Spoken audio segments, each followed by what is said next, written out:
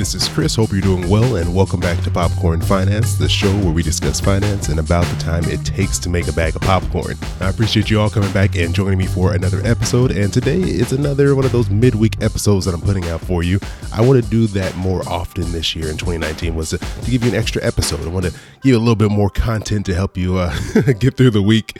And I don't know if you caught Monday's episode, but I was joined by Caleb Silver from Investopedia.com, and he was helping me continue the Investing 101 series.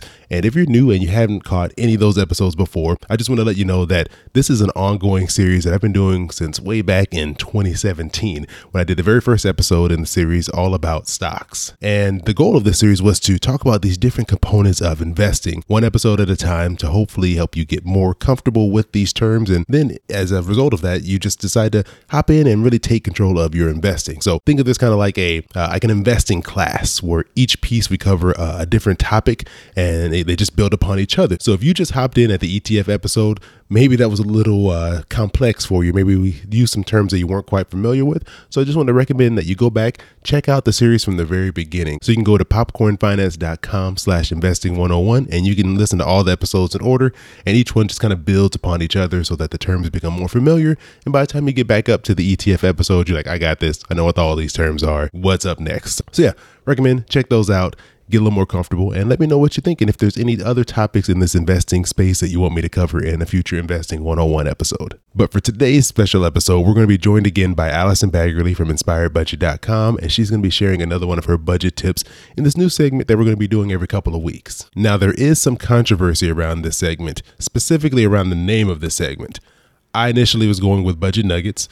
Allison vetoed that call, probably for good reason. But you know what? I got a message on Twitter from Jennifer, aka @BluePhoenix279, and she gave me the suggestion to use Kernel instead of Nuggets because that goes more with the theme of popcorn finance.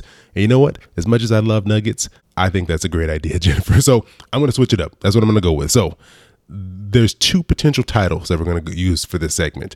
One is Inspired Budget Kernel. The other is Allison's Budget Kernel. So I don't know which one I'm going to go with yet. Send me your thoughts. You just send me a message on Twitter, Instagram, Facebook. Let me know which one of those you like better. But for today, since we have to choose one, let's go ahead and jump into Allison's Budget Kernel.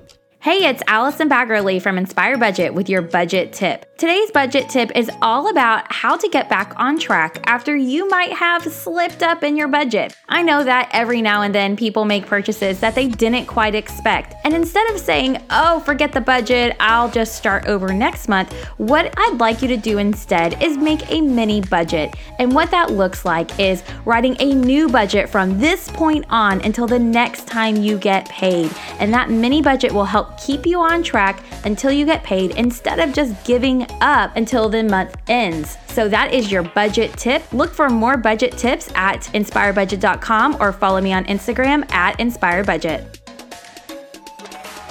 Thanks again, Allison, for coming in and sharing that tip. And, you know, Allison was the first person who introduced me to the concept of a mini budget.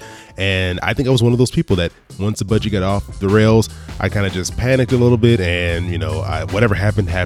And I just hope for the best. And it wasn't really organized. I didn't really have a plan to it. And when Allison first told me about using a mini budget to kind of just, hey, you know what, we're going to wipe the slate clean. We're going to start where we are, look at how much money we have and go forward. It kind of changed my world a little bit there. So I've been doing that ever since. So I really appreciate that tip, Allison. And I'm happy that we got to share that with everyone listening. So I hope you enjoyed today's episode. But before we get out of here, I just want to remind you, I'm still working on episode 100. So if you don't know what I'm doing, I'm going around and I'm asking all of the listeners this question. If someone gave you $100 and you only had 1 minute to spend it, what would you buy? Nothing responsible, just something that you would truly enjoy.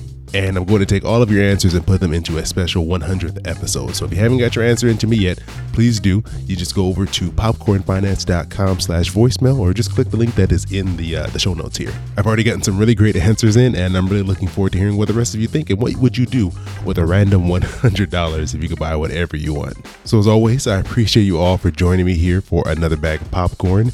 I hope you have an amazing rest of your week, and I'll talk to you soon. Yeah, boy, keep it poppin' like Mary Poppins.